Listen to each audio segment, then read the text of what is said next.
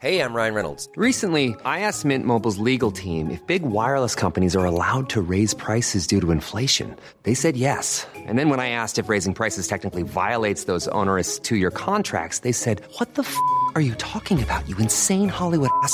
So to recap, we're cutting the price of Mint Unlimited from $30 a month to just $15 a month. Give it a try at mintmobile.com/switch. $45 up front for 3 months plus taxes and fees. Promo rate for new customers for limited time. Unlimited more than 40 gigabytes per month. Slows full terms at mintmobile.com. Finding your perfect home was hard, but thanks to Burrow, furnishing it has never been easier. Burrow's easy-to-assemble modular sofas and sectionals are made from premium, durable materials, including stain and scratch-resistant fabrics. So they're not just comfortable and stylish, they're built to last. Plus, every single Burrow order ships free right to your door. Right now, get 15% off your first order at burrow.com/ACAST. That's 15% off at burrow.com/ACAST. The Guardian.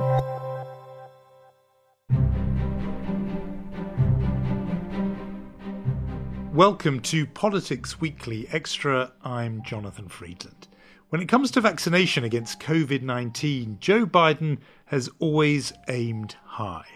58 days into our administration, we will have met my goal of administering 100 million shots to our fellow Americans. Despite early signs that the president was reaching his targets, in June we saw a change of tone. Vaccine take-up wasn't as high as he had hoped. Biden needed to rally the troops. We're announcing a month-long effort to pull all the stops to free ourselves from this virus and get to 70% of adult Americans vaccinated. But that goal was only met this week, much slower than had been hoped. August began with fewer than 55% of Americans fully vaccinated, although there were signs at the weekend that states with low vaccination rates, mainly in the South, were starting to see an uptick in shots. The president says he wants to keep politics out of it. Getting the vaccine is not a partisan act. You'd think so, right? So our question for this week: are America's politicians, whether at state or federal level, helping the fight against COVID-19 in the US or hurting it? To get some answers, I spoke to my colleague Jessica Glenzer. She's The Guardian's senior health reporter in the US, and she's been talking to people all over America about why the vaccine rollout has stalled. We started off by talking about the current situation and the current data on COVID-19 cases in the US. So first of all, Delta is the dominant variant in the United States right now. We're seeing roughly 78,000 new cases per day on a 7-day average. Now, compare that to the worst wave of COVID when we were seeing 250,000 new cases per day roughly, and that was in January. In the hospital, we've got about 43,000 people hospitalized with COVID-19 right now. That's compared to 137,000 people at the peak of the pandemic in January 2021. And then just to remind people, at this point, the United States has lost 613,000 people roughly to COVID-19. We're seeing about 300 deaths per day compared to 3,200 at the peak of the pandemic. Right. So those numbers down. And as you said, part of that is because if it's more young people who proportionally are getting affected, young people tend not to have this disease as seriously or as fatally as older people. So that would explain that slight difference in the numbers. You wrote recently for The Guardian about and talking to the people themselves who are deciding or not to get vaccinated or just for whatever reason haven't got vaccinated. Just from that, and I know, the plural of anecdote is not data, but just from what you've picked up, what were you coming across as reasons that people gave for why they were in that 45% of people who are not fully vaccinated? The reasons that people have given me are really complex and often highly personal. So I'll give you just one example. One of the people that I spoke with, her name was Yolette Bonnet. She's the CEO of a small chain of healthcare clinics that serves predominantly low-income people in rural Florida, Palm Beach County. And she's one of my favorite people to speak to, actually. I mean, she's someone I've been speaking to throughout the pandemic, and she totally bowled me over the other day because she told me she just got her vaccine that day. Yolette is the type of person that would have been eligible to get a vaccine very early in the rollout, say December. She comes from the community that she serves, and she's a Black woman. And she said that she just had questions that she didn't feel had been answered, but that eventually seeing younger and younger people get sick in her community, and with the encouragement of her husband and her daughters, both of whom are physicians, she eventually got the vaccine. But that, and I should say, not only did she get the vaccine, but seeing her get the vaccine encouraged a dozen of her staff members to get vaccinated that very same day. And I think it was important and emblematic in Yolette's case that she got vaccinated after seeing the resurgence of COVID-19. We're seeing in tandem with the increase in new cases, an increase in new vaccinations. So we saw a plateau in vaccinations, around 500,000 adults per day. And then just in the last few days, we've seen that go back up again to more than 600,000 vaccinations on average per day, which is a very hopeful sign. So this suggests when people think it's more of a threat, more of a worry, they turn up to get vaccinated. And when they think problem over or problem receding, they are less likely to. I think, yes, for a lot of people, it was, I'm concerned. I have this reason to be hesitant. Perhaps it's the historic abuse of the medical industry for people of color. Perhaps it's that President Trump said it wasn't such a big deal after all. Perhaps I can't get time off of work. Perhaps it's a 35-mile drive and I don't have a car. That people are prioritizing getting the vaccine now as they hear about an increase in COVID-19 cases. In other words, it hasn't gone away. There is this pattern, and I mentioned it at the top there, that states in the South have tended to be lower in their rates of double vaccination or a vaccination. But if we put the politics to one side, and we're going to get to it, are there any other explanations for why that would be, that states in the South have fewer people vaccinated? So when you talk about vaccination status, there's several overlapping themes that make a person more or less likely to be vaccinated. So one of them is identifying as a conservative or a Republican, which has been the most shocking and surprising, I think, for public health workers. But there are a lot of others that they anticipated. One is being a Black or Hispanic American makes you less likely to be vaccinated. Being a rural American makes you less likely to be vaccinated. Having a high school diploma or less makes you less likely to be vaccinated. And when we talk about the South, there's a lot of overlap there between those categories. So they're not just Republican and conservative places, they're also rural with large Black American populations. And they also tend to spend less overall on public health. And I'm going to give you one example from two different ends of the spectrum.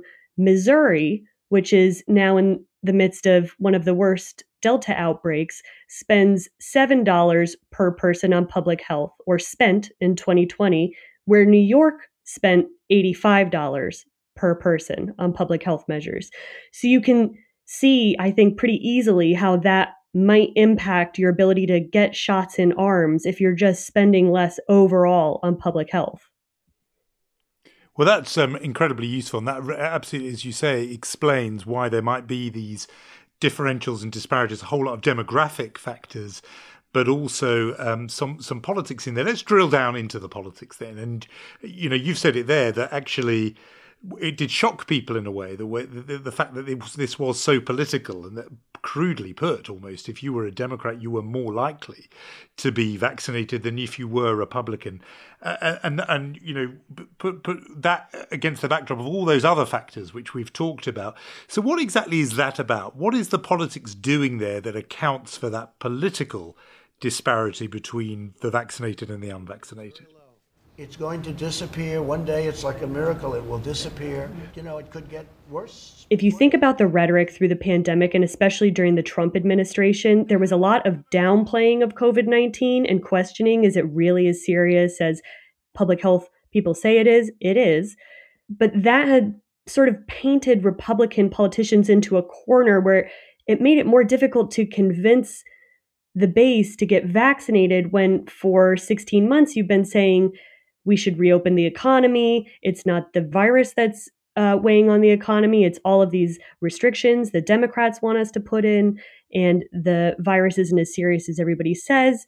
And this sort of whole misinformation echo chamber that was created and I think instilled a lot of doubt in conservative and Republican people about whether they themselves should get the vaccine. Was it really worth the risk if COVID-19 wasn't such a big deal? If you compare that to the messages coming from Democratic state, city, county leaders saying we're taking this very seriously, and I think that we need to shut down restaurants right now versus, for example, Texas reopening unilaterally, you can see how people in different states might have got different messages about the level of seriousness with which they should take COVID-19.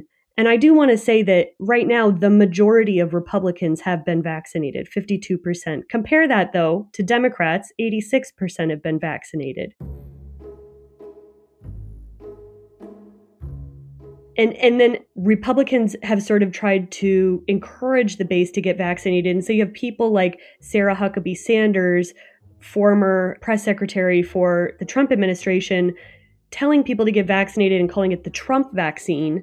She writes, quote, "If President Biden, Vice President Harris, and others on the left truly care about increasing the vaccination rate and saving lives, they should admit they were wrong to cast doubt on Operation Warp Speed and give President Trump and his team the credit they are due." But then opposing vaccine mandates. So it's a very muddled message that I think makes it difficult for Republicans to have a really, really strong message to their base to go get vaccinated.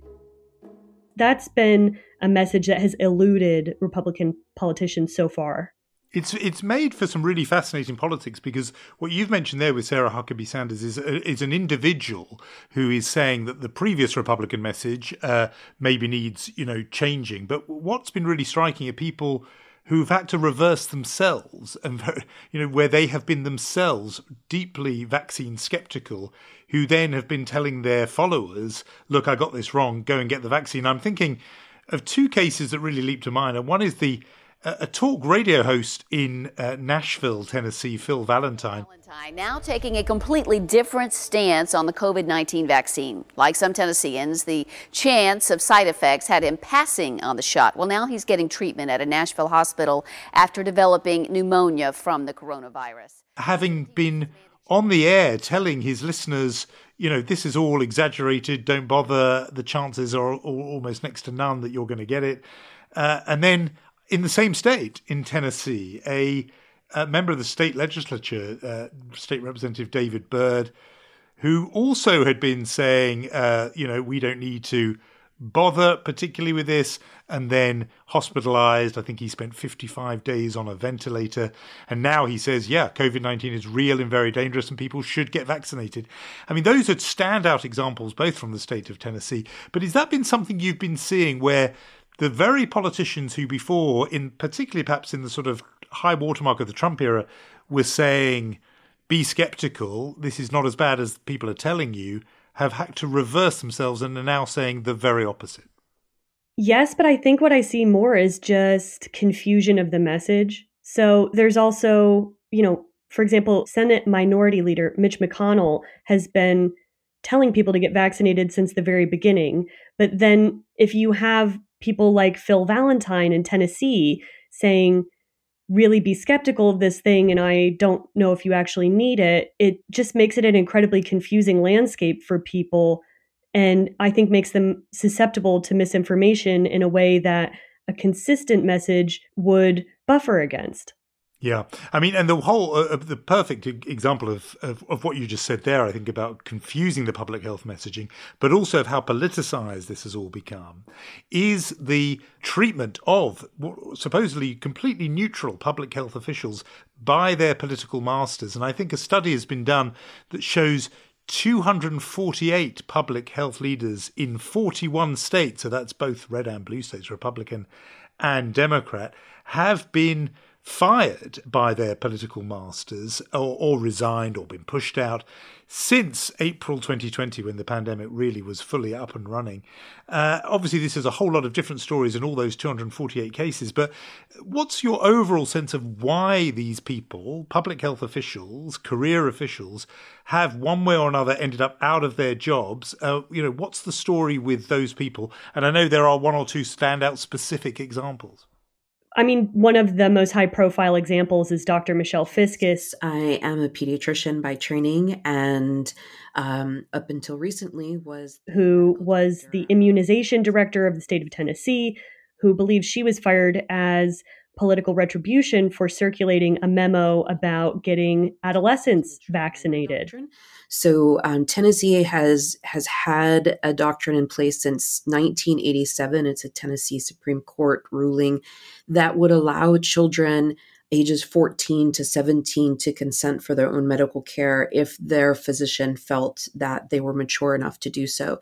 And at the request of the physicians who are asking what to do when minors presented for COVID-19 vaccines without a parent, I sent a memo informing them of that doctrine. And Republican lawmakers in the state said she went too far to get adolescents vaccinated and that she undermined parental authority. And there was even a moment in which a legislator suggested that maybe the whole health department should be dissolved. And so it's just completely unheard of that someone would suggest such a thing. Because they were upset about a communication that went out explaining a 34-year-old case law. It's been political in both red and blue states. The difference is how red states have reacted to it and started to pass legislation to curb the ability of public health to quarantine people, curb the ability of public health to institute mask mandates, curb the ability of public health to issue emergency orders or limit the length of those emergency orders to just a few weeks, and then they have to be, reissued by a legislative body. In other words, it takes it from an apolitical place to a political place. And that is a recipe for disaster, experts have told me, for public health, because you need to be able to react quickly and apolitically. There is this unwillingness now in our state and others, but especially in southern states, for the public to do the thing that's important to stop this pandemic. And that is to think about someone besides yourself and wear a mask. So it's an incredibly dangerous territory. And I think a contested one, as you said, evidenced most recently by Arkansas's governor asking the state legislature to repeal its ban on mask mandates that it only just passed. And yes, in hindsight, I wish that had not become law, but it is the law. And why is he asking to repeal it? Because Arkansas is now in the midst of a spike in Delta infections, and they want to institute the CDC's guidance to mask kids in schools. So that it is an incredibly contested area at this moment, especially in Republican-led states.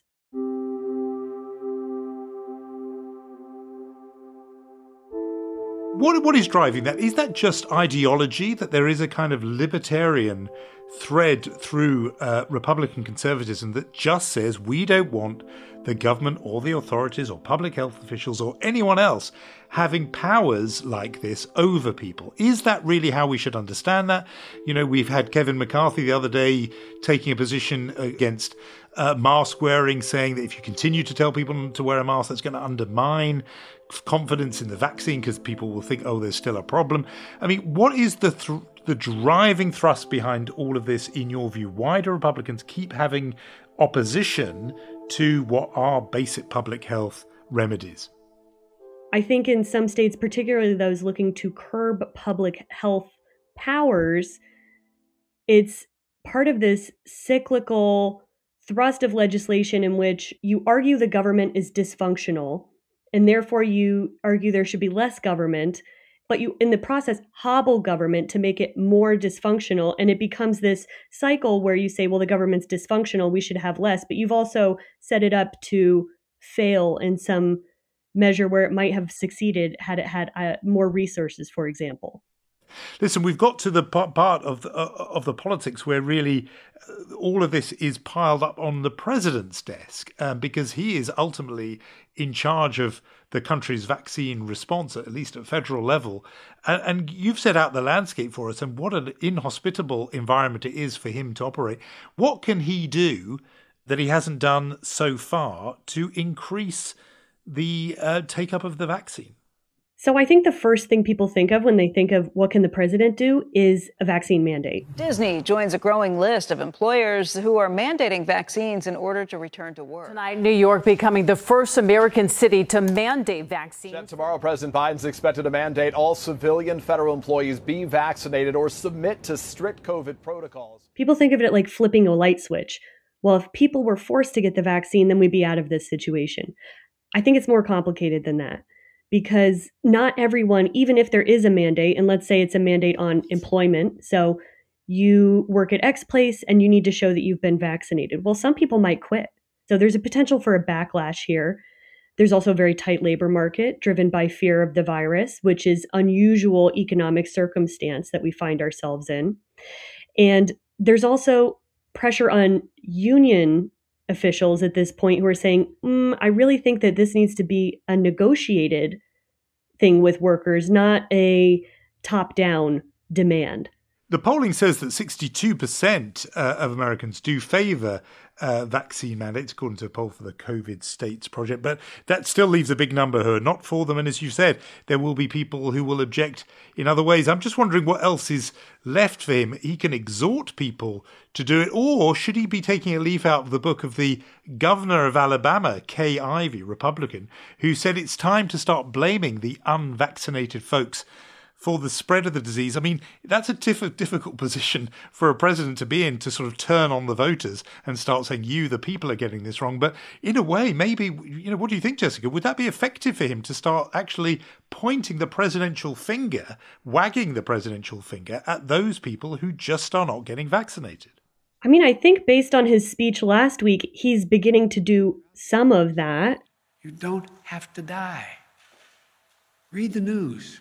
You'll see stories about unvaccinated patients in hospitals. To people who are outright refusing because they're worried about, for example, their individual liberties. So he argued that, liberties come with responsibilities last week. And so I don't think that he's totally opposed to that. But I think he also recognizes that it's more complicated, and him beginning to blame the unvaccinated, for example, which I don't think is helpful rhetoric, holds the potential to have a backlash.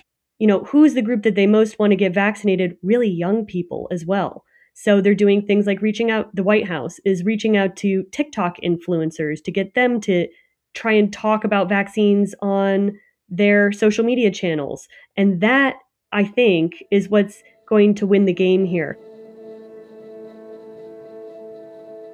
Jessica, you're a very precise scientist and scientific person, but I'm going to ask your gut instinct. What does your gut say about this? Do you think Joe Biden pulls this off and turns it around and manages to reach those people who so far have not got vaccinated? Or is that number going to stay stubbornly low? What's your gut, unscientific instinct? It's such a difficult question. We're not going to reach the end of the pandemic in the way that we expect to. And what I mean by that is, I suspect we're going to be in this interstitial period where there's some new shoots of normal coming up at the same time as we see new cases happening. And we're sort of in the pandemic still for the next year, getting people vaccinated. But that is going to be, I think, a real slog. It's going to be slow progress. But I have a lot of hope based on this vaccine, and I'm hopeful we will get there eventually. But it's not going to be easy, and I don't think it's going to end in the way that we had hoped it would have ended on July 4th. Jessica Glenser, senior health reporter for The Guardian US. Thanks so much for joining us. Thank you for having me. For something a bit different, but in keeping with the theme of this week's episode, I want to tell you about a Guardian documentary called This Body, which looks at the relationship between Black Americans and the medical industry. The documentary follows Sydney Hall, a participant in a coronavirus vaccine trial, who grapples with the historical fallout of the Tuskegee syphilis experiment and contemporary abuses that continue to this day. There will be a link to the doc on today's episode description, so do look out for that. A big thanks to Joni Grieve for holding the fort so splendidly throughout the month of July. As I'm back, I'm as keen as ever to hear your thoughts on what we should be covering, so do please send any suggestions you have to podcasts@theguardian.com. Or if you're more Twitter than email, you can tweet me directly. My handle over there is @Friedland, FREEDLAND. But for now, it is goodbye. The producer this week was Danielle Stevens. I'm Jonathan Friedland. Please stay safe out there, and thanks, as always, for listening.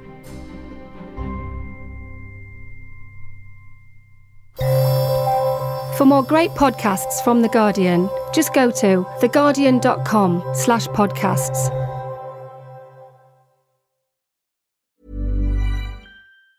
Tired of ads barging into your favorite news podcasts? Good news. Ad-free listening is available on Amazon Music for all the music plus top podcasts included with your Prime membership. Stay up to date on everything newsworthy by downloading the Amazon Music app for free or go to amazon.com/news ad free. That's amazon.com/news ad free to catch up on the latest episodes without the ads.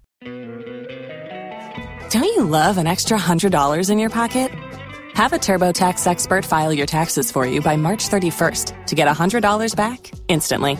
Because no matter what moves you made last year, TurboTax makes them count. That means getting $100 back and 100% accurate taxes, only from Intuit TurboTax. Must file by 3/31. Credit only applicable to federal filing fees with TurboTax full service. Offer can be modified or terminated at any time.